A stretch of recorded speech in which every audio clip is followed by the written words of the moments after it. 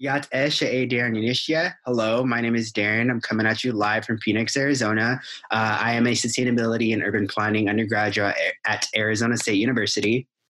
Hola, me llamo Jimena. Hello, my name is Jimena, and I'm coming to you live from Portland, Oregon. I am an environmental activist and the creator of Science Saves the World on YouTube. So, talk climate change to me. So, did you know that climate change disproportionately affects low-income communities and communities of color?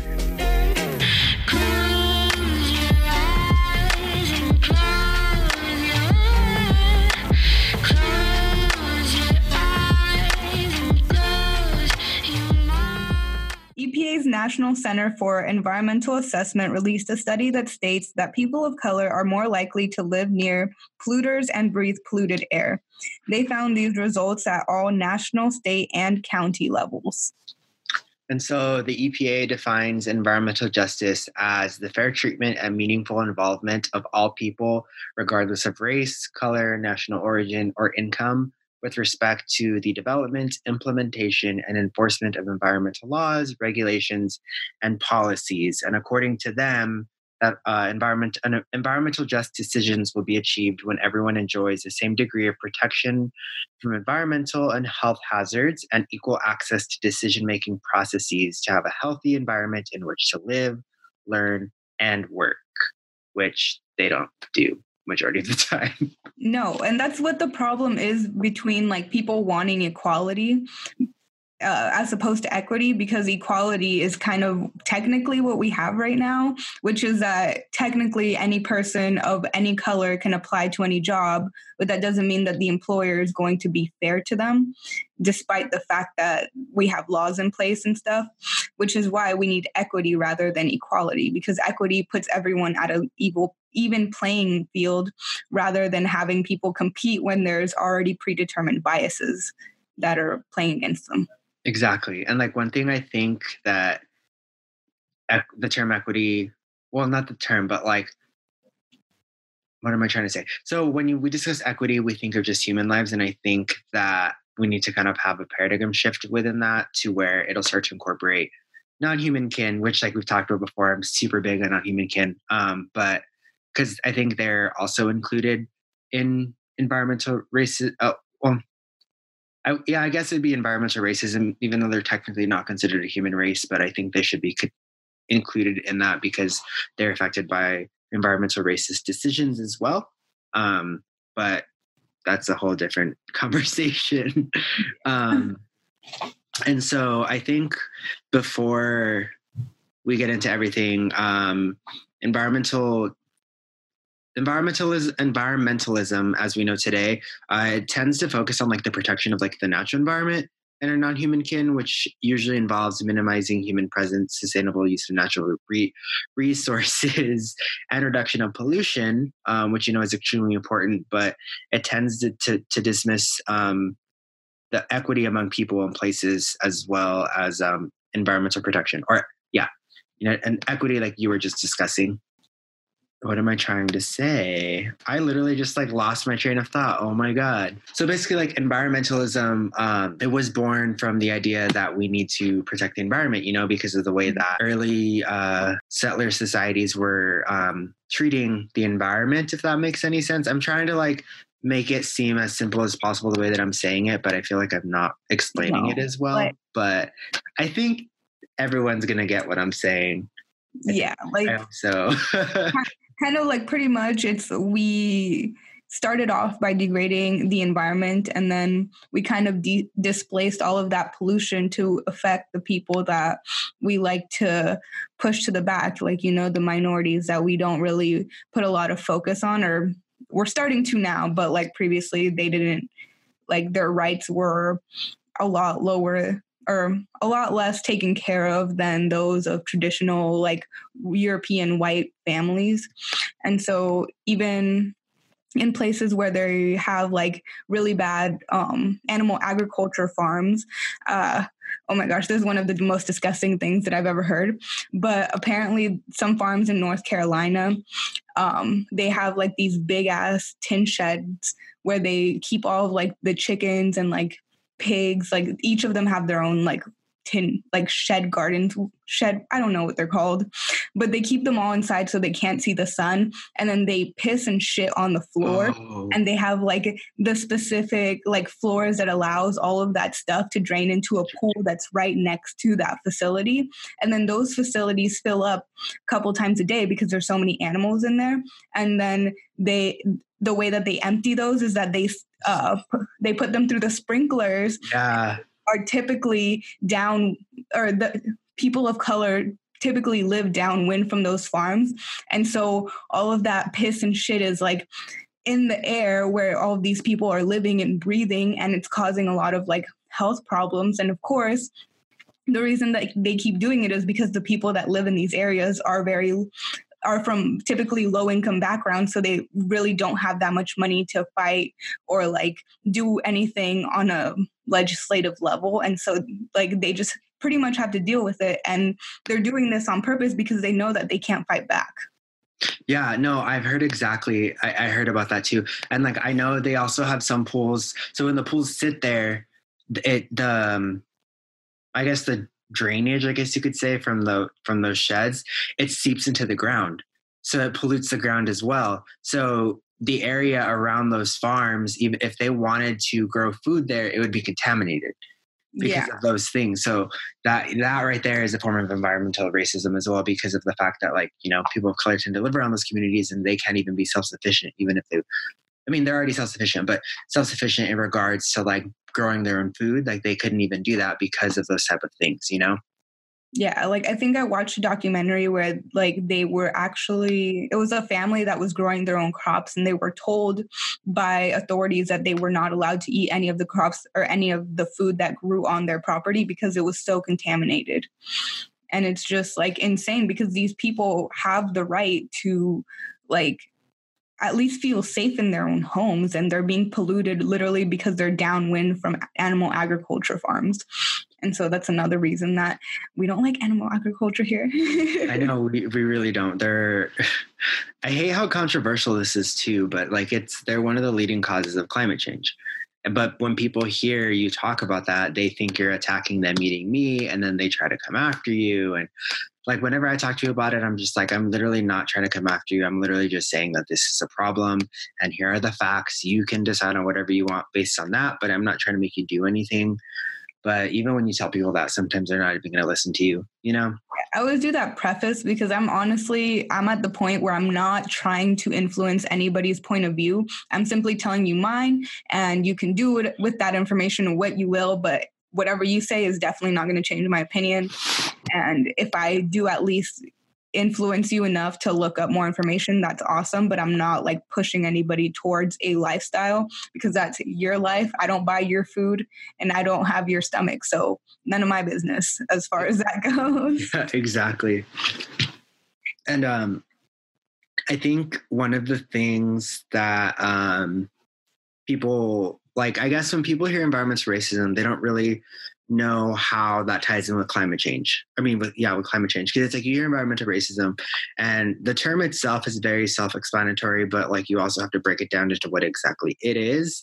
But you would, when you hear environmental racism, unless you know about it like me and you're not gonna understand how the two are exclusively, like mutually exclusive. You know what I mean?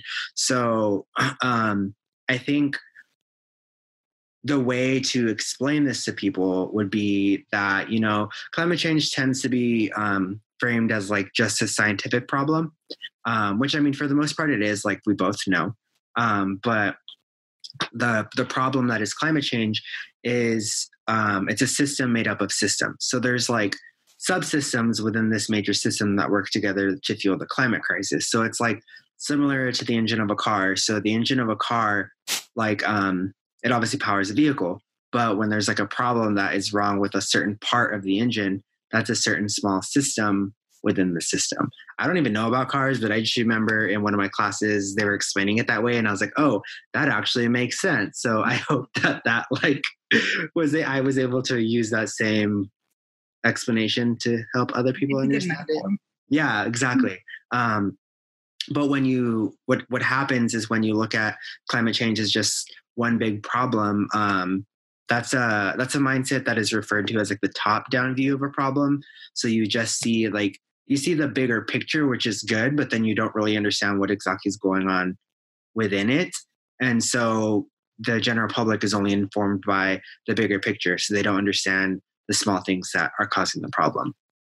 Yeah, especially because a lot of the coverage is, again, coming from like white people, who typically are from more privileged backgrounds.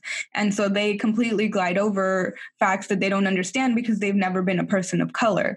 And like, no matter how much I can try to explain it to somebody, you don't know what it feels like unless you are a person of color. Because I had a coworker literally, when I was explaining to him how sad I was about diversity, literally straight up telling me, I wish everybody would just be able to get along with everybody. Like, I'm white and I wouldn't mind being around Asian people. And that comment is so problematic because you don't understand what it's like from the point of view of somebody who has brown skin.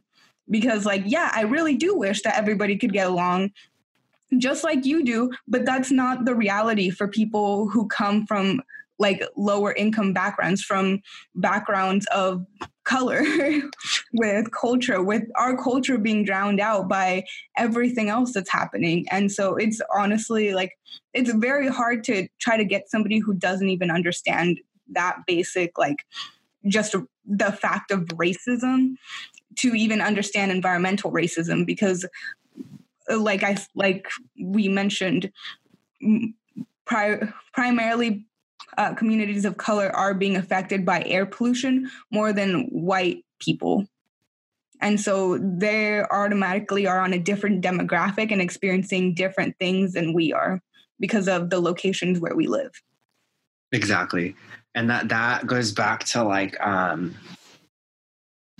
colonization of the Americas, because like when they came, they strategically planned out communities to where they were placing people of color in certain areas that were affected by those issues and placing white people in areas that were not, because they always had they perceived themselves as superior to everybody else, which isn't the case. But that is the unfortunate reasoning behind the birth of environmental racism, and there's a few principles of environmental justice, which is it's a segment of environmental racism, but that I felt like I wanted to touch on. One of them is that public policy should be based on mutual respect and justice for all people, which, as you've seen, that isn't the case in a lot of public policies that have come into play within the past couple of years. It also mandates the right to ethical, balanced, and responsible uses of land and renewable resources in the interests of a sustainable planet for humans and non-humans, which what Jimena what we were just talking about with the farms in North Carolina. Like that right there is you're not giving the right to responsible uses of land in the interest of a sustainable planet for humans and non-humans, because of the fact that that land is getting polluted because of the farming. Mm-hmm. And then this other principle, which I think is really important, because that's going to kind of bring us into the our guest speaker, who's going to talk about an issue right now, is that environmental justice considers governmental acts of environmental injustice a violation of international law. Which I know our current administration doesn't like to discuss international law in regards to the United Nations, even though that's all I'm going to say about him, because, yeah. There's not that many positive things that we go down that road from. It really isn't. But so we do have a special guest on our show today, which I'm really excited, and I know Jimena's just as excited. Yes. And so they're actually going to bring light to an environmental racism issue that's controversial in the media, but it's a perfect example of what environmental racism is, and what an environmentally unjust abuse of governmental power is. So this particular issue is violating the Universal Declaration of Human Rights and the United Nations Conventions on Genocide, which, if you don't know what those two things are, I would suggest looking them up. It would take a really, really long time for me to explain those to you, which I would gladly do, but I don't think you want to sit here and listen to this podcast for probably like 2 hours, I'm assuming. Yeah. Yeah. We could save that to be its own episode. Yeah, we could literally have an entire episode dedicated to just that. But we know that you all are going to really enjoy our guest speaker because we are very, very excited to have them on here. So, yeah.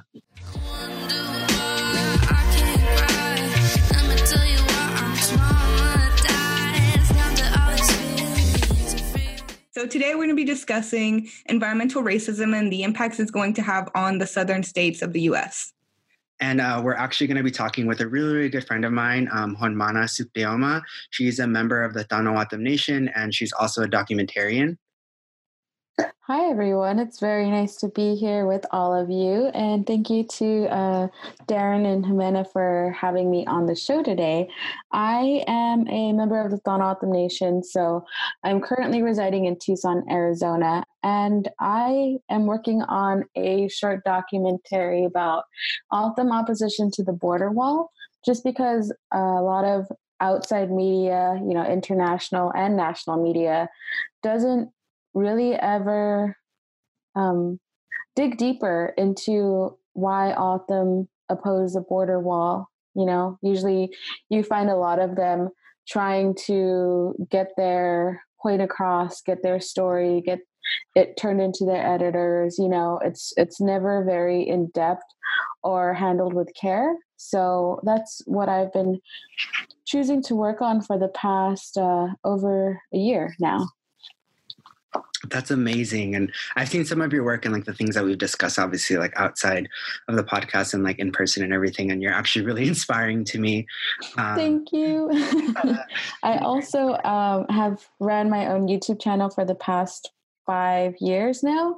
So that's definitely been a very big push for me to do, to step into documentary work. What made you decide to start your channel?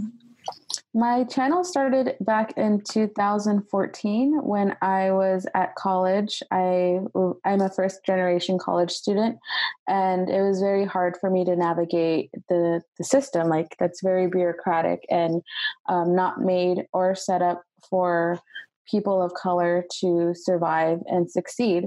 So I was feeling very homesick, even though I was just an hour away from home.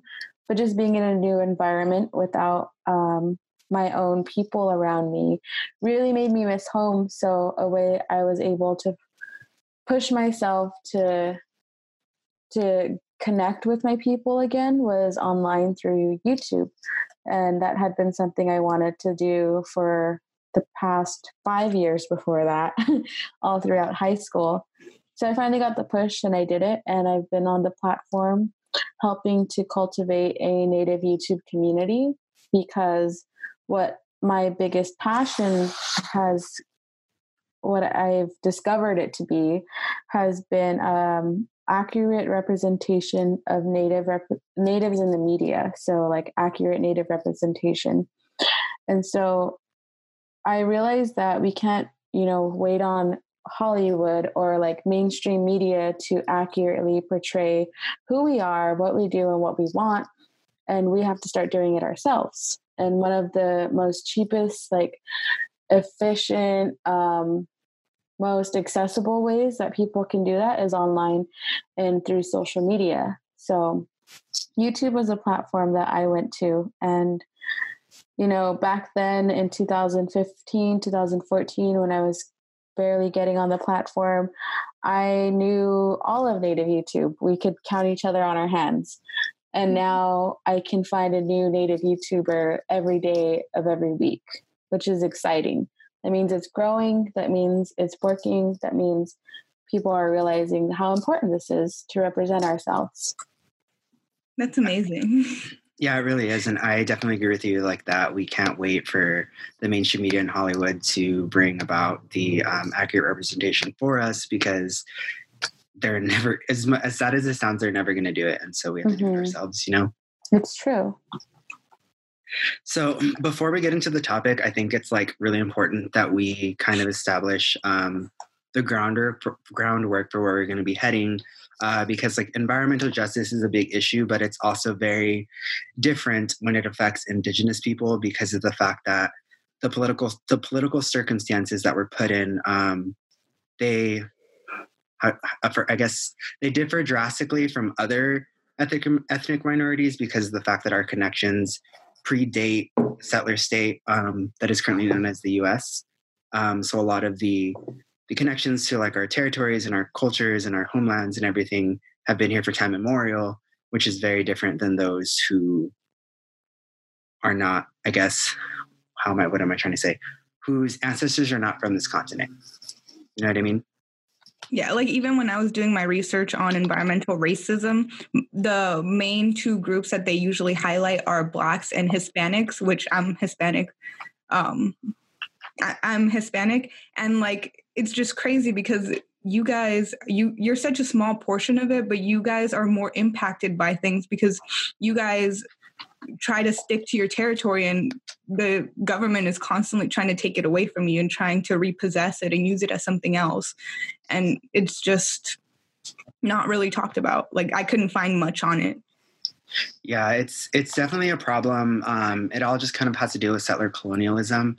Environmental justice is a really big form of settler colonialism because it's linked with like the larger issue of Indigenous erasure, which is kind of built built into the very foundation of this country, you know?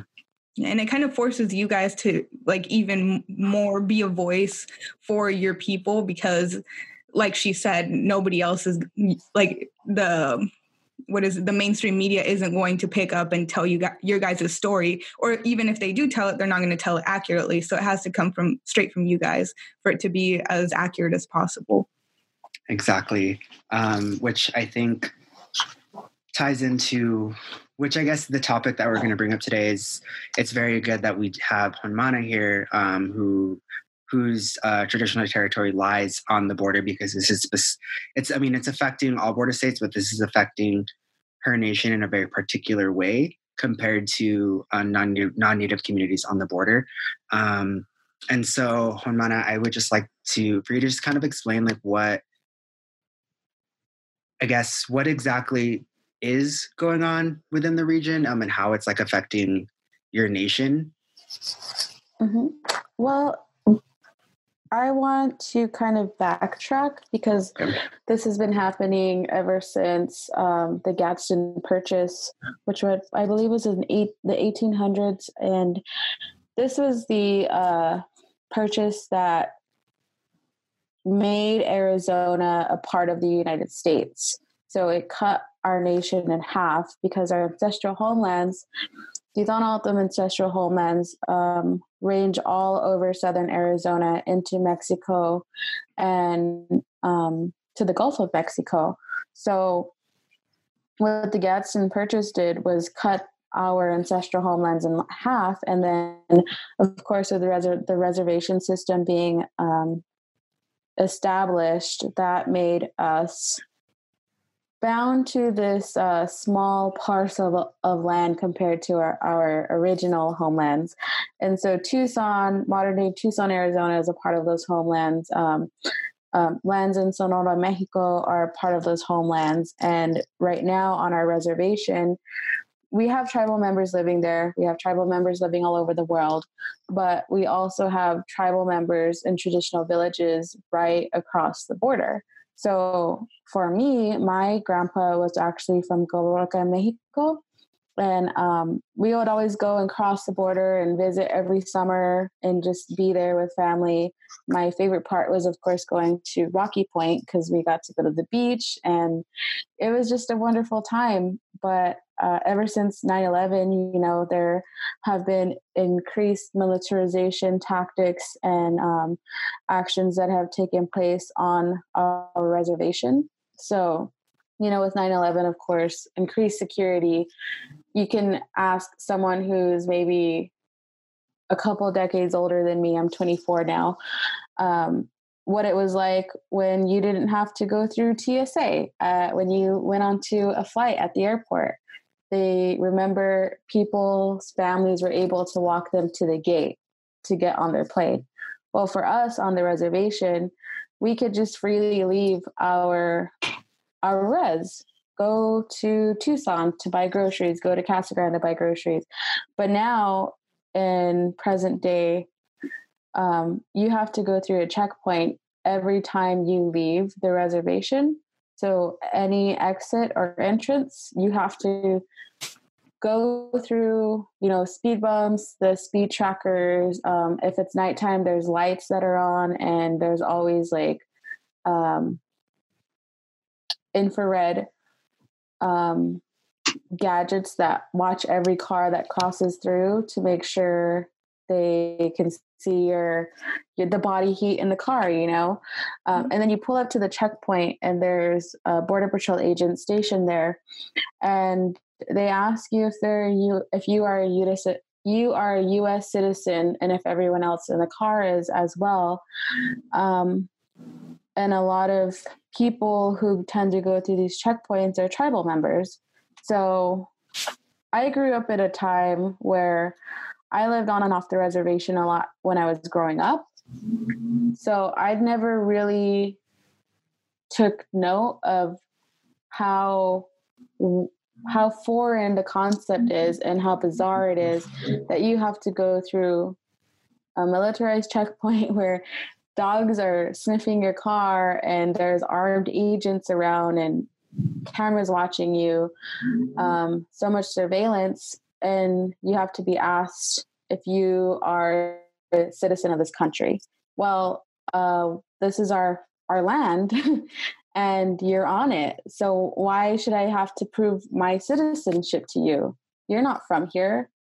You're not O'odham. You're not native. You're from some other place, somewhere else, and you're here interrogating me just so I can leave and go to the store and buy groceries for my family. Like that, those are the things that kind of became normalized when I was growing up. So now as an adult, I didn't realize this wasn't okay until older people in my life started talking about how this never was the norm. And now we have children growing up today who don't know any different, who don't know that this isn't what it's supposed to be like, who don't know what it's like to just leave your res because you want to and come home and not feel like you're being watched or you're being followed or you're going to be harassed. And that's just like the bare minimum interaction that a non-O'odham can have on our reservation, because a lot of people get to freely pass through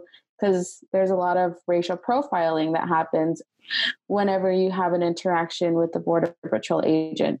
So when you ask about what's going on the Dawn O'odham Nation in regards to the border wall, one of our fears is increased militarization. So I described to you just a simple interaction that can take place daily, weekly, monthly for a lot of different tribal members. And you already have people who have more violent stories than that. I have a more violent story. A lot of people in my family do. So everyone has a story, whether it happened to you or a family member or a friend or someone in your life, everyone has a story about violent encounters with Border Patrol. So when you talk about building this border wall, you talk about non-O'odham construction workers coming into our homelands, into our reservations, our villages, our districts, our communities. You also talk about more Border Patrol agents and more federal agencies coming to quote unquote patrol these borders because, in the sake of national security, which when you think about it, there's no true reason why a physical border wall should be built, because there are always going to be other ways that people innovate to get what they want across the border. Mm-hmm. So there's a lot to unpack there, but that's just a small glimpse that I was able to share with you about what's happening in just on the reservation itself. That doesn't include current border wall construction actually happening on O'odham homelands to the west of our reservation. Have there been any people that you know of that have been detained by Border Patrol, like unjustly through these checkpoints or anything? Oh yeah, you get a lot of agents who just, feel like they have power because they do, because they have a badge, because they have that agency to hide behind, and because they're not from here. So there's no accountability. And a lot of people, like I said, have stories. And so one of the more violent stories actually happens, tends to be detainment. I have family members who were detained unjustly. I have family members who were detained because they were doing illegal activity. But even then, they were mistreated. So there's just very little regard. I have a story from a very close family member of mine who I recently got permission to film them and this interaction that I heard about when I was a kid. A family member had told me that they had been arrested by the Border Patrol and they were going to go to prison. But luckily they were able to beat the case and they didn't have to. So as I was starting to think about this short documentary I want to work on about O'odham opposition to the border wall, one of those is trying to figure out how to portray, this border violence, this increased militarization and the negative effects it will have on O'odham here, how to portray that. And one of the most powerful stories I could think of was this story about my close family member. So, after all this time, I'm like 20, I turned 24 this year, and I finally asked them, is this true? So they sat me down and told me all the ins and outs of it. Basically, they were getting harassed by these Border Patrol agents, and they had violently brutalized them. So my close family member said that they were in fear of losing their lives, so they fought back. And because of that, they were charged with 2 accounts of federal assault on federal agents. So what that meant was that they were supposed to go to federal prison and become a felon just for defending themselves when no one else was around. The only thing that saved them was the recording that the Border Patrol agent's car was taking, and the case did get thrown out. But, this close family member does a lot of very important community-based work.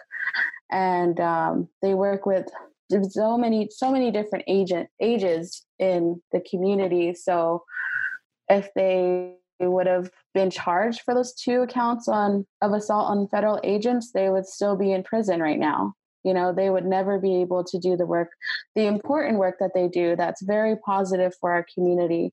Their whole lives would be completely changed, for less positive, outcomes.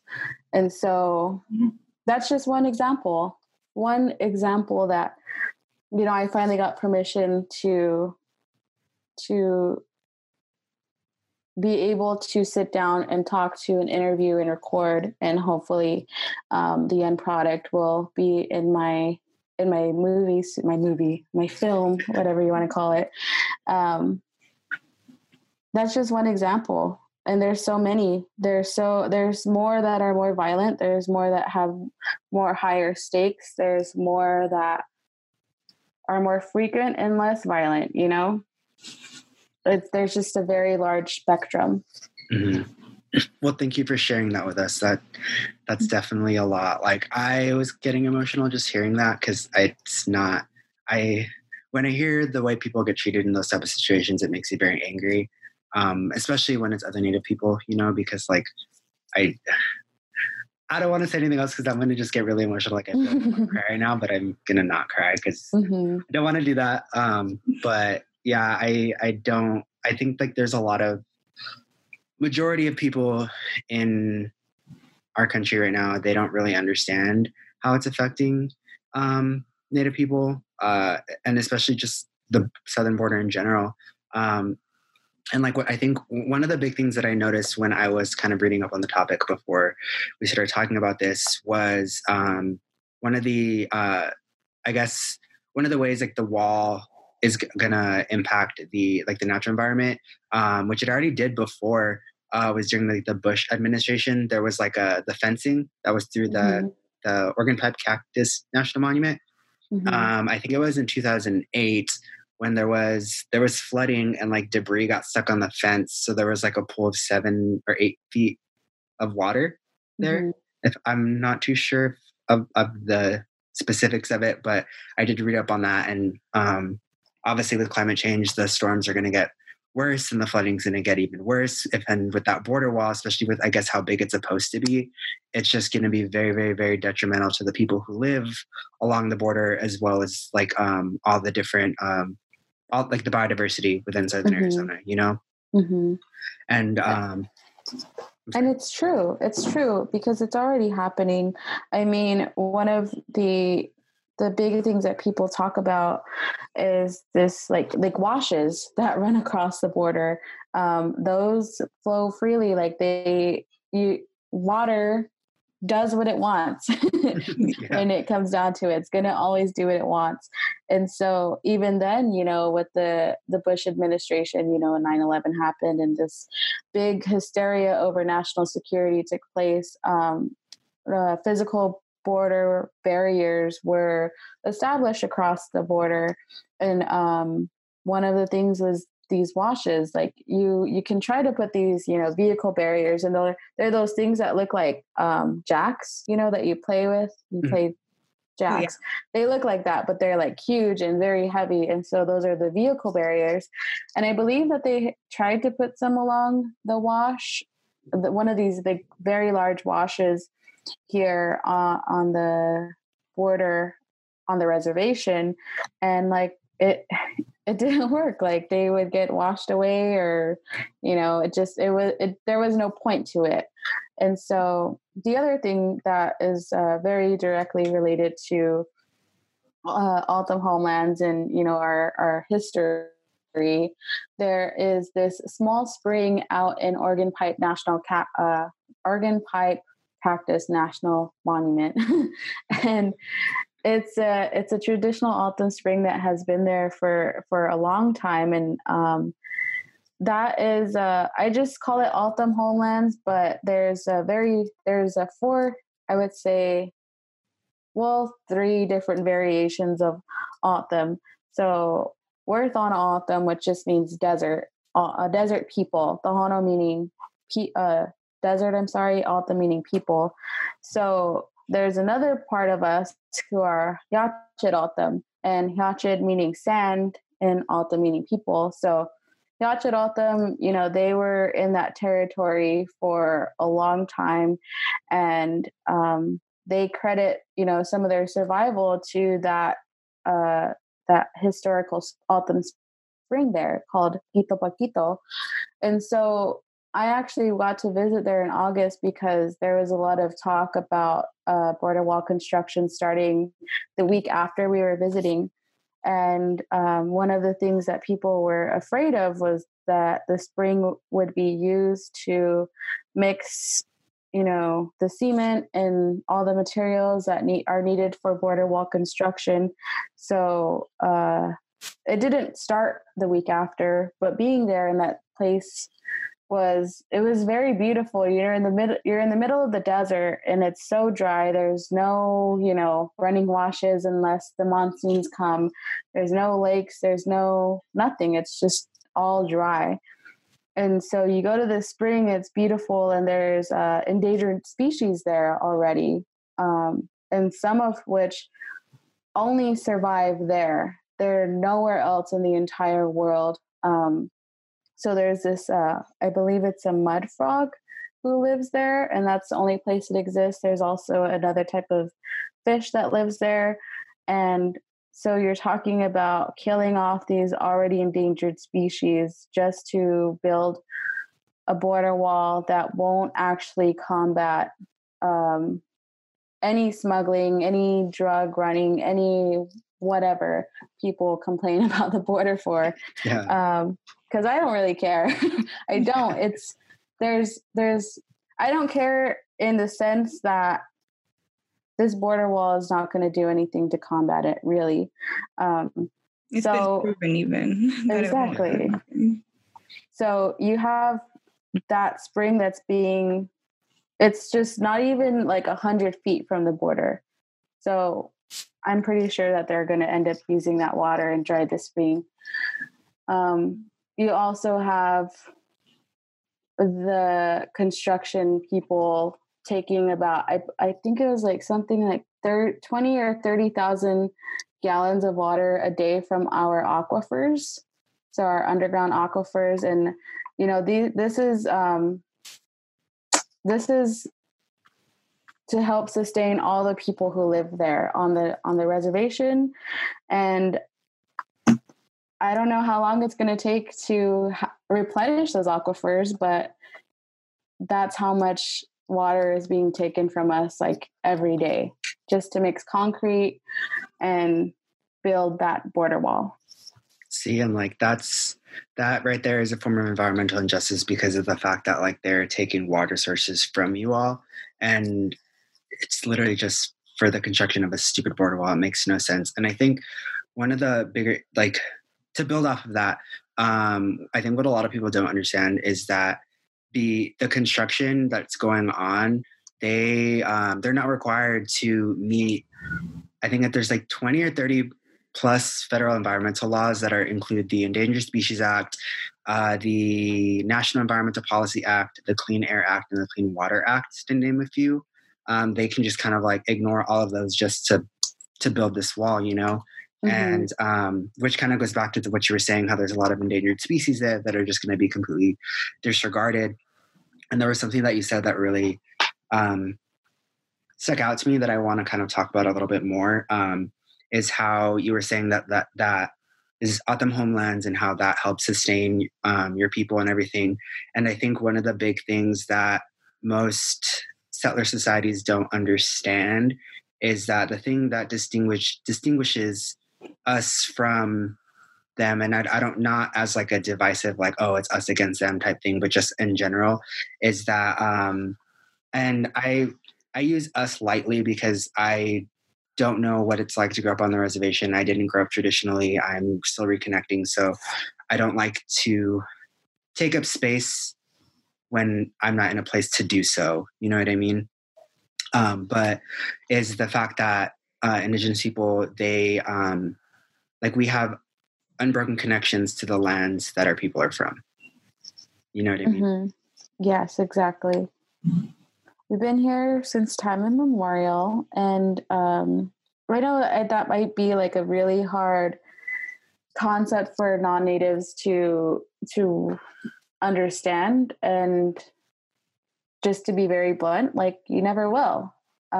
It's taught to us through our traditions, our stories, our songs, our creation stories. So from the time that we were younger, if we had, you know, the privilege of having elders or parents or adults or even, you know, siblings in our lives who could share our cultural heritage with us, you know, those are the main things that tell us who we are. And a lot of it has to do with the connection to the land. So I actually went out to the first protest here held on O'odham lands against the border wall.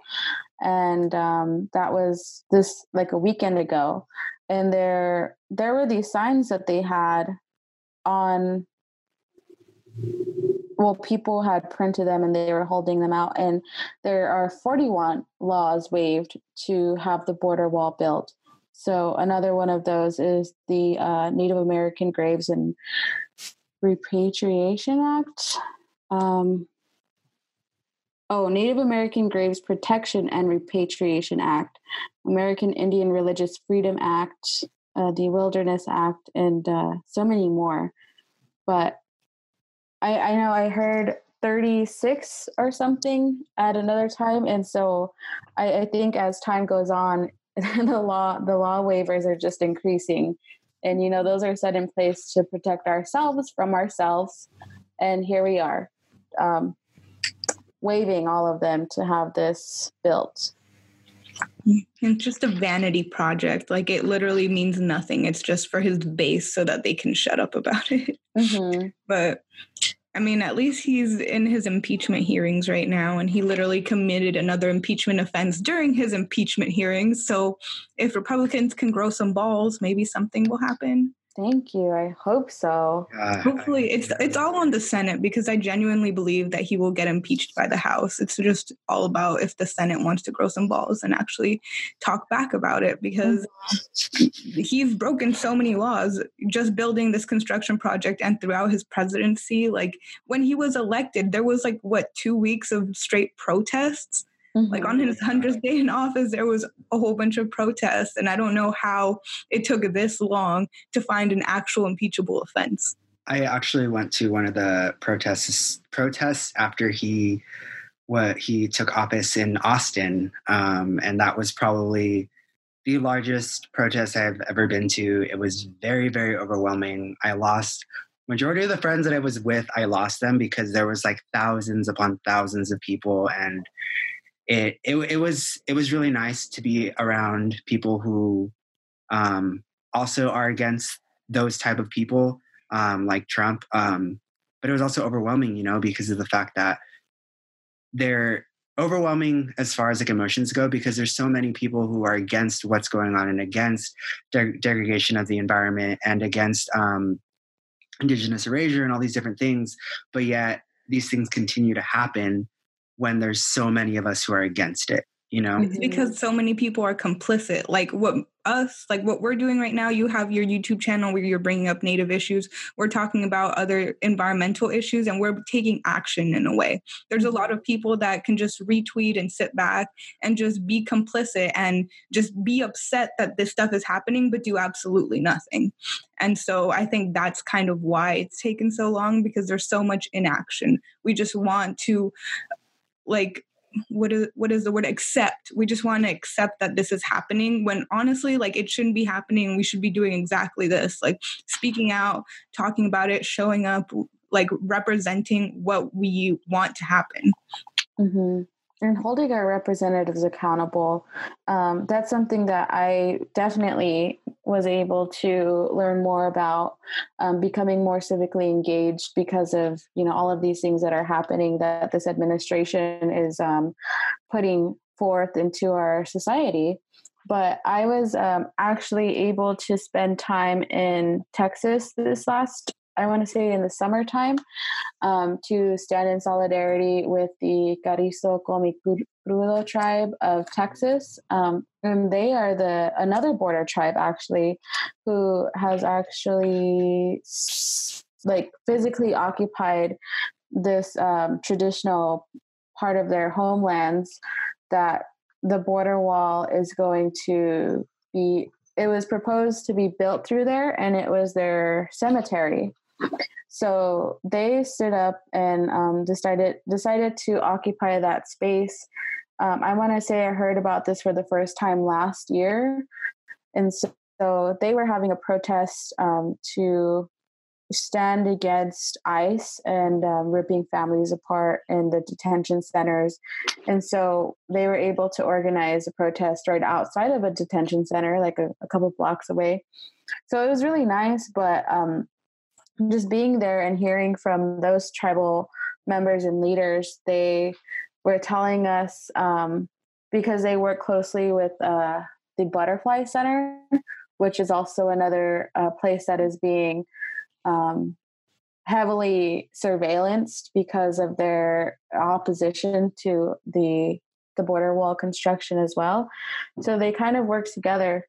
And one thing that one of the directors at the National Butterfly Center was telling us was that it's a very hard thing to follow, but it all makes sense, and I still need to get more information about it. But basically, Trump, he owes all this money to people in Russia, and one of the best ways he has been able to put together in his tiny little brain is to get this border wall built and use, these companies from Russia to help build it. So all this steel and all of these panels that are coming into the country, when I went to the border this last weekend, there are these like 30-foot steel like panels that they are basically going to put up like next to each other. And all of those are coming from that company.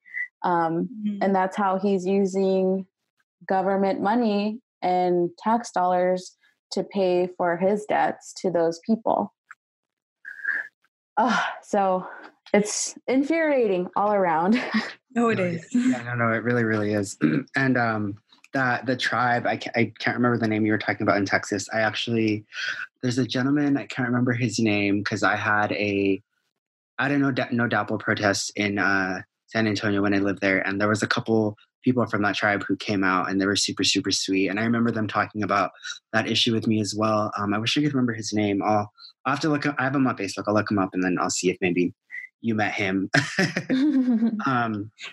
But something that so I've been reading this book called As Long as Grass Grows, which I'm sure everybody knows. So I've been talking about it on Twitter forever.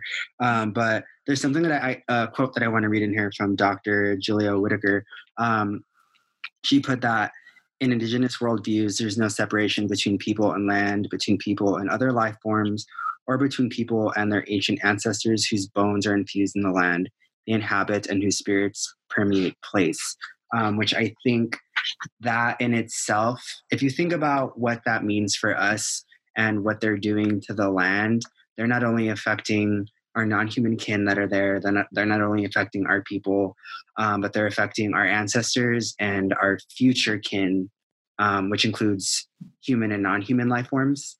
And I think that's a really big thing that is kind of disregarded in regards to this environmental injustice issue, and something that I wish more non-Native people and more people who are focusing on this issue would kind of take into account, Mm-hmm. Definitely. I was able to look up that company, and it's Evraz Still. So that was the company that those people were talking to us about from the National Butterfly Center. So it's definitely something I've been wanting to look into. But yes, back to your quote. It was really good. No, but I agree. I want to actually look at that company now. Because it feels very conspiracy theorist, but also what's a conspiracy theory at this point? True. When all of it is basically came out to be true. Yeah.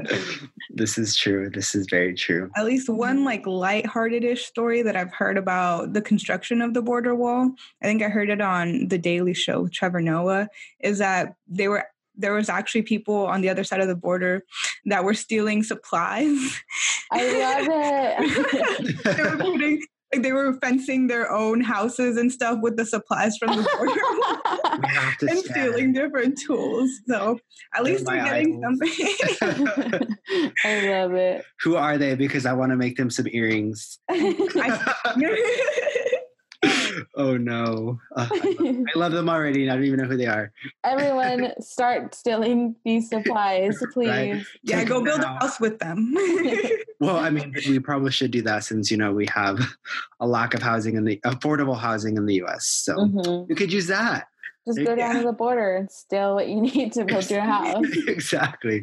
Literally. And I was hearing stories too that people were there was what was it? He was trying to build it with steel, wood, and some other material. And he was saying oh, it's indestructible. And then somebody was commenting that no, they literally just broke a hole in the wall the other day, with some power tool that they bought at the store. And Trump's over here oh, but it's indestructible. It just proves how dumb, the concept.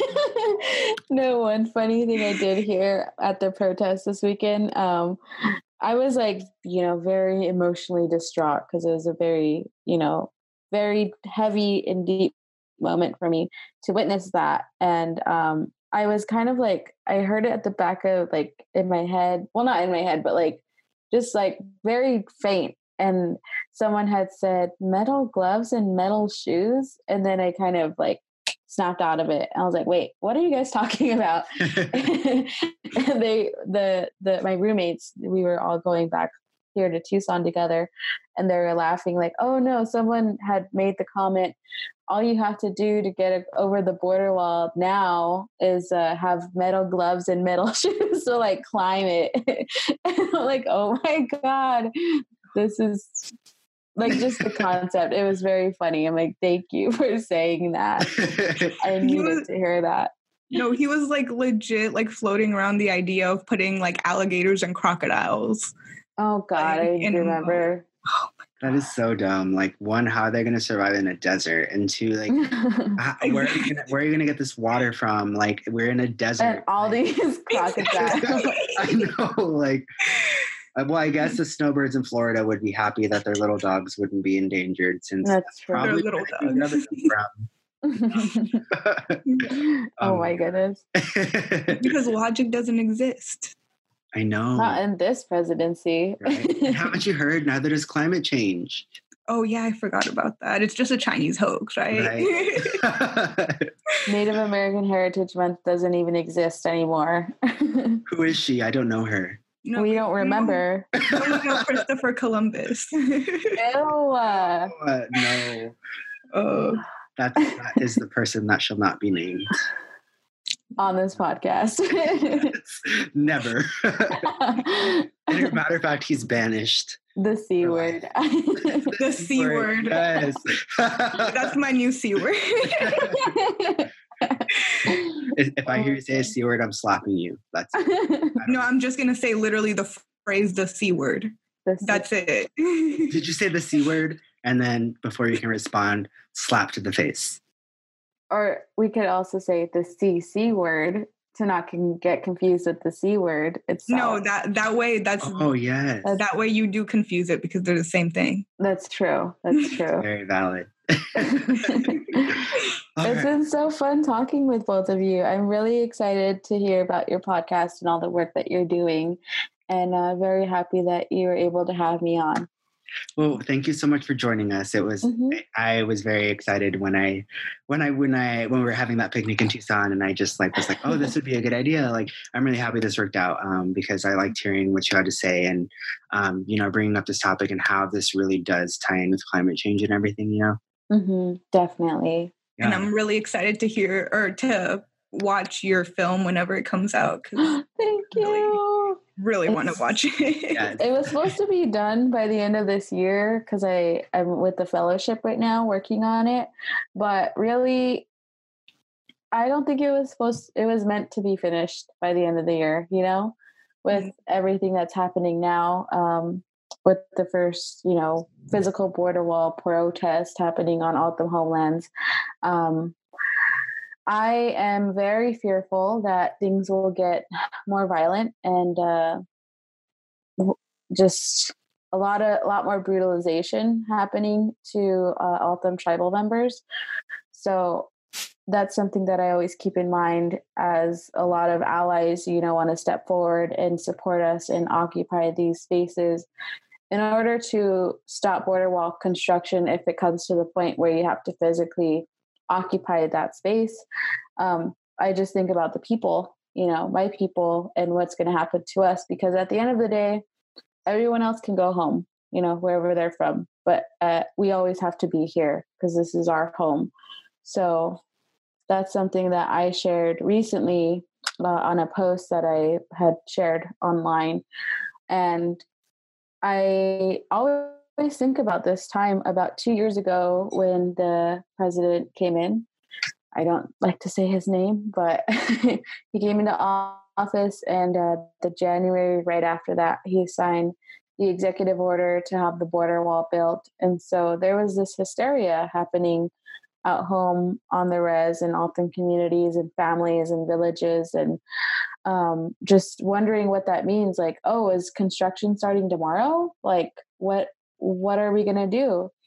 And Standing Rock had just been, basically evicted. There were a lot of arrests made and a lot of brutalization and, of course, militarization in that space. And so a lot of people are afraid, like, do we have to stand up? And what is that going to look like for us? So I remember there was this panel discussion with tribal leaders, and our chairperson had just came back from Standing Rock because our nation sent a caravan up there of like a lot of people and supplies and everything.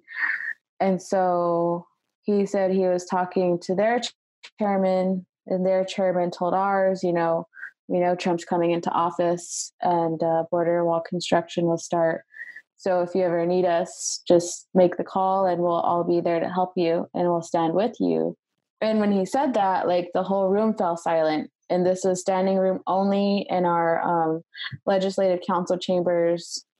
And we just all like collectively thought about that reality. And so finally the chairman was like, but that can't happen here. We can't have Standing Rock happen here. And it was kind of like a sigh of relief for everyone because we were all thinking the same thing, like, no, that can't happen here.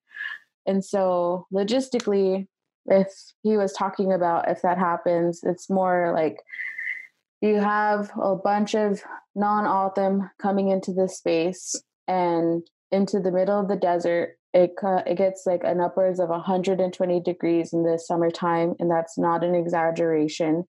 You have people exposed to the elements, meaning rattlesnakes, Gila monsters, animals, the biodiversity that's just existed there because we let it. And you have all these people coming in to stand in solidarity with us. But you also have one hospital that serves all the members. So it's, not a huge hospital you would find in the city. Within like an hour or two from the desert itself.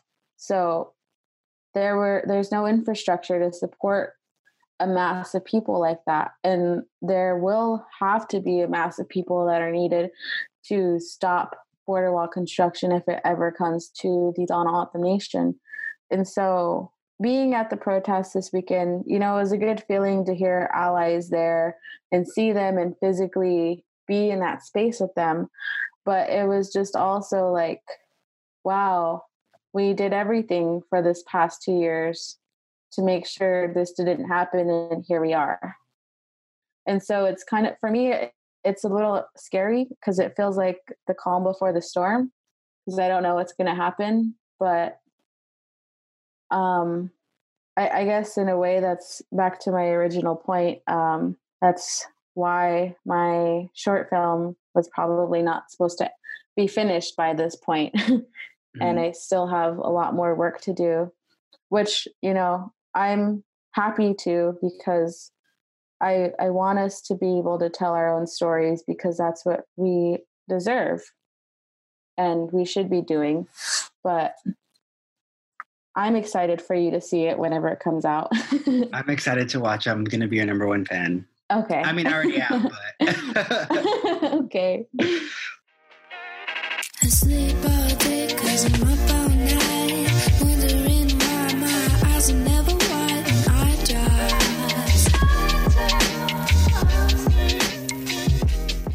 So, I mean, as you all heard from Honmana, it's very apparent that the border wall is going to adversely affect the Tano O'odham Nation, on the Tano O'odham people in general, because, as Honmana mentioned, that they are on both sides of the border.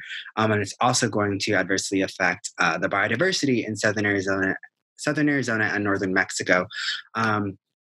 And I think it's really important that we talk about this because by engaging in these conversations, we're able to acknowledge that environmental justice and injustices are not only involving humans, but also our non-human kin, which for those of you who don't really understand what non-human kin is, It includes soils, plants, waters, waterways, animals of all kinds, including insects, those different types of things.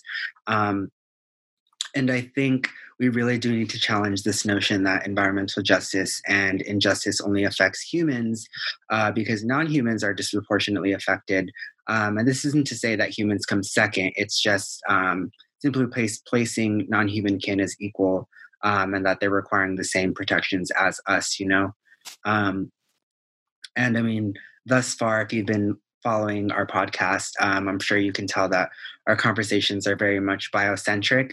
And biocentric ethic-based conversations call for a reevaluation of the relationships between human and non-human kin. So when we relate climate change to environmental and social justice, we're able to better examine issues relating to biocentric equality, human rights, animal rights, indigenous rights, and our responsibilities as caretakers of this planet. And so I want to give a special thanks to Juanmana for joining us tonight, and revealing her story and everything that not only she is dealing with, but her people and those in her community, because I know that is not something that's easy to talk about. Which, I mean, you all heard me in the podcast. I actually kind of got emotional just listening to it, and so I really wanted to say thank you to her for that. Yeah, and thank you so much to her. This is the first time that I met her, and she was great, and I'm glad that she was able to share all of that stuff with us. If you want to follow her on Instagram or Twitter, I will leave I will leave her usernames in the comments down below on the YouTube and the Spotify channel, and I will link her YouTube channel in the YouTube description of this podcast. So thank you so much for listening. We hope that you were able to learn something from us. And please be sure to subscribe to Science Saves the World on YouTube, follow us on Spotify, iTunes, and please, please, please don't forget to share this on all your social media platforms. We will catch you later. Bye. Go hug some trees. I feel bottles of water.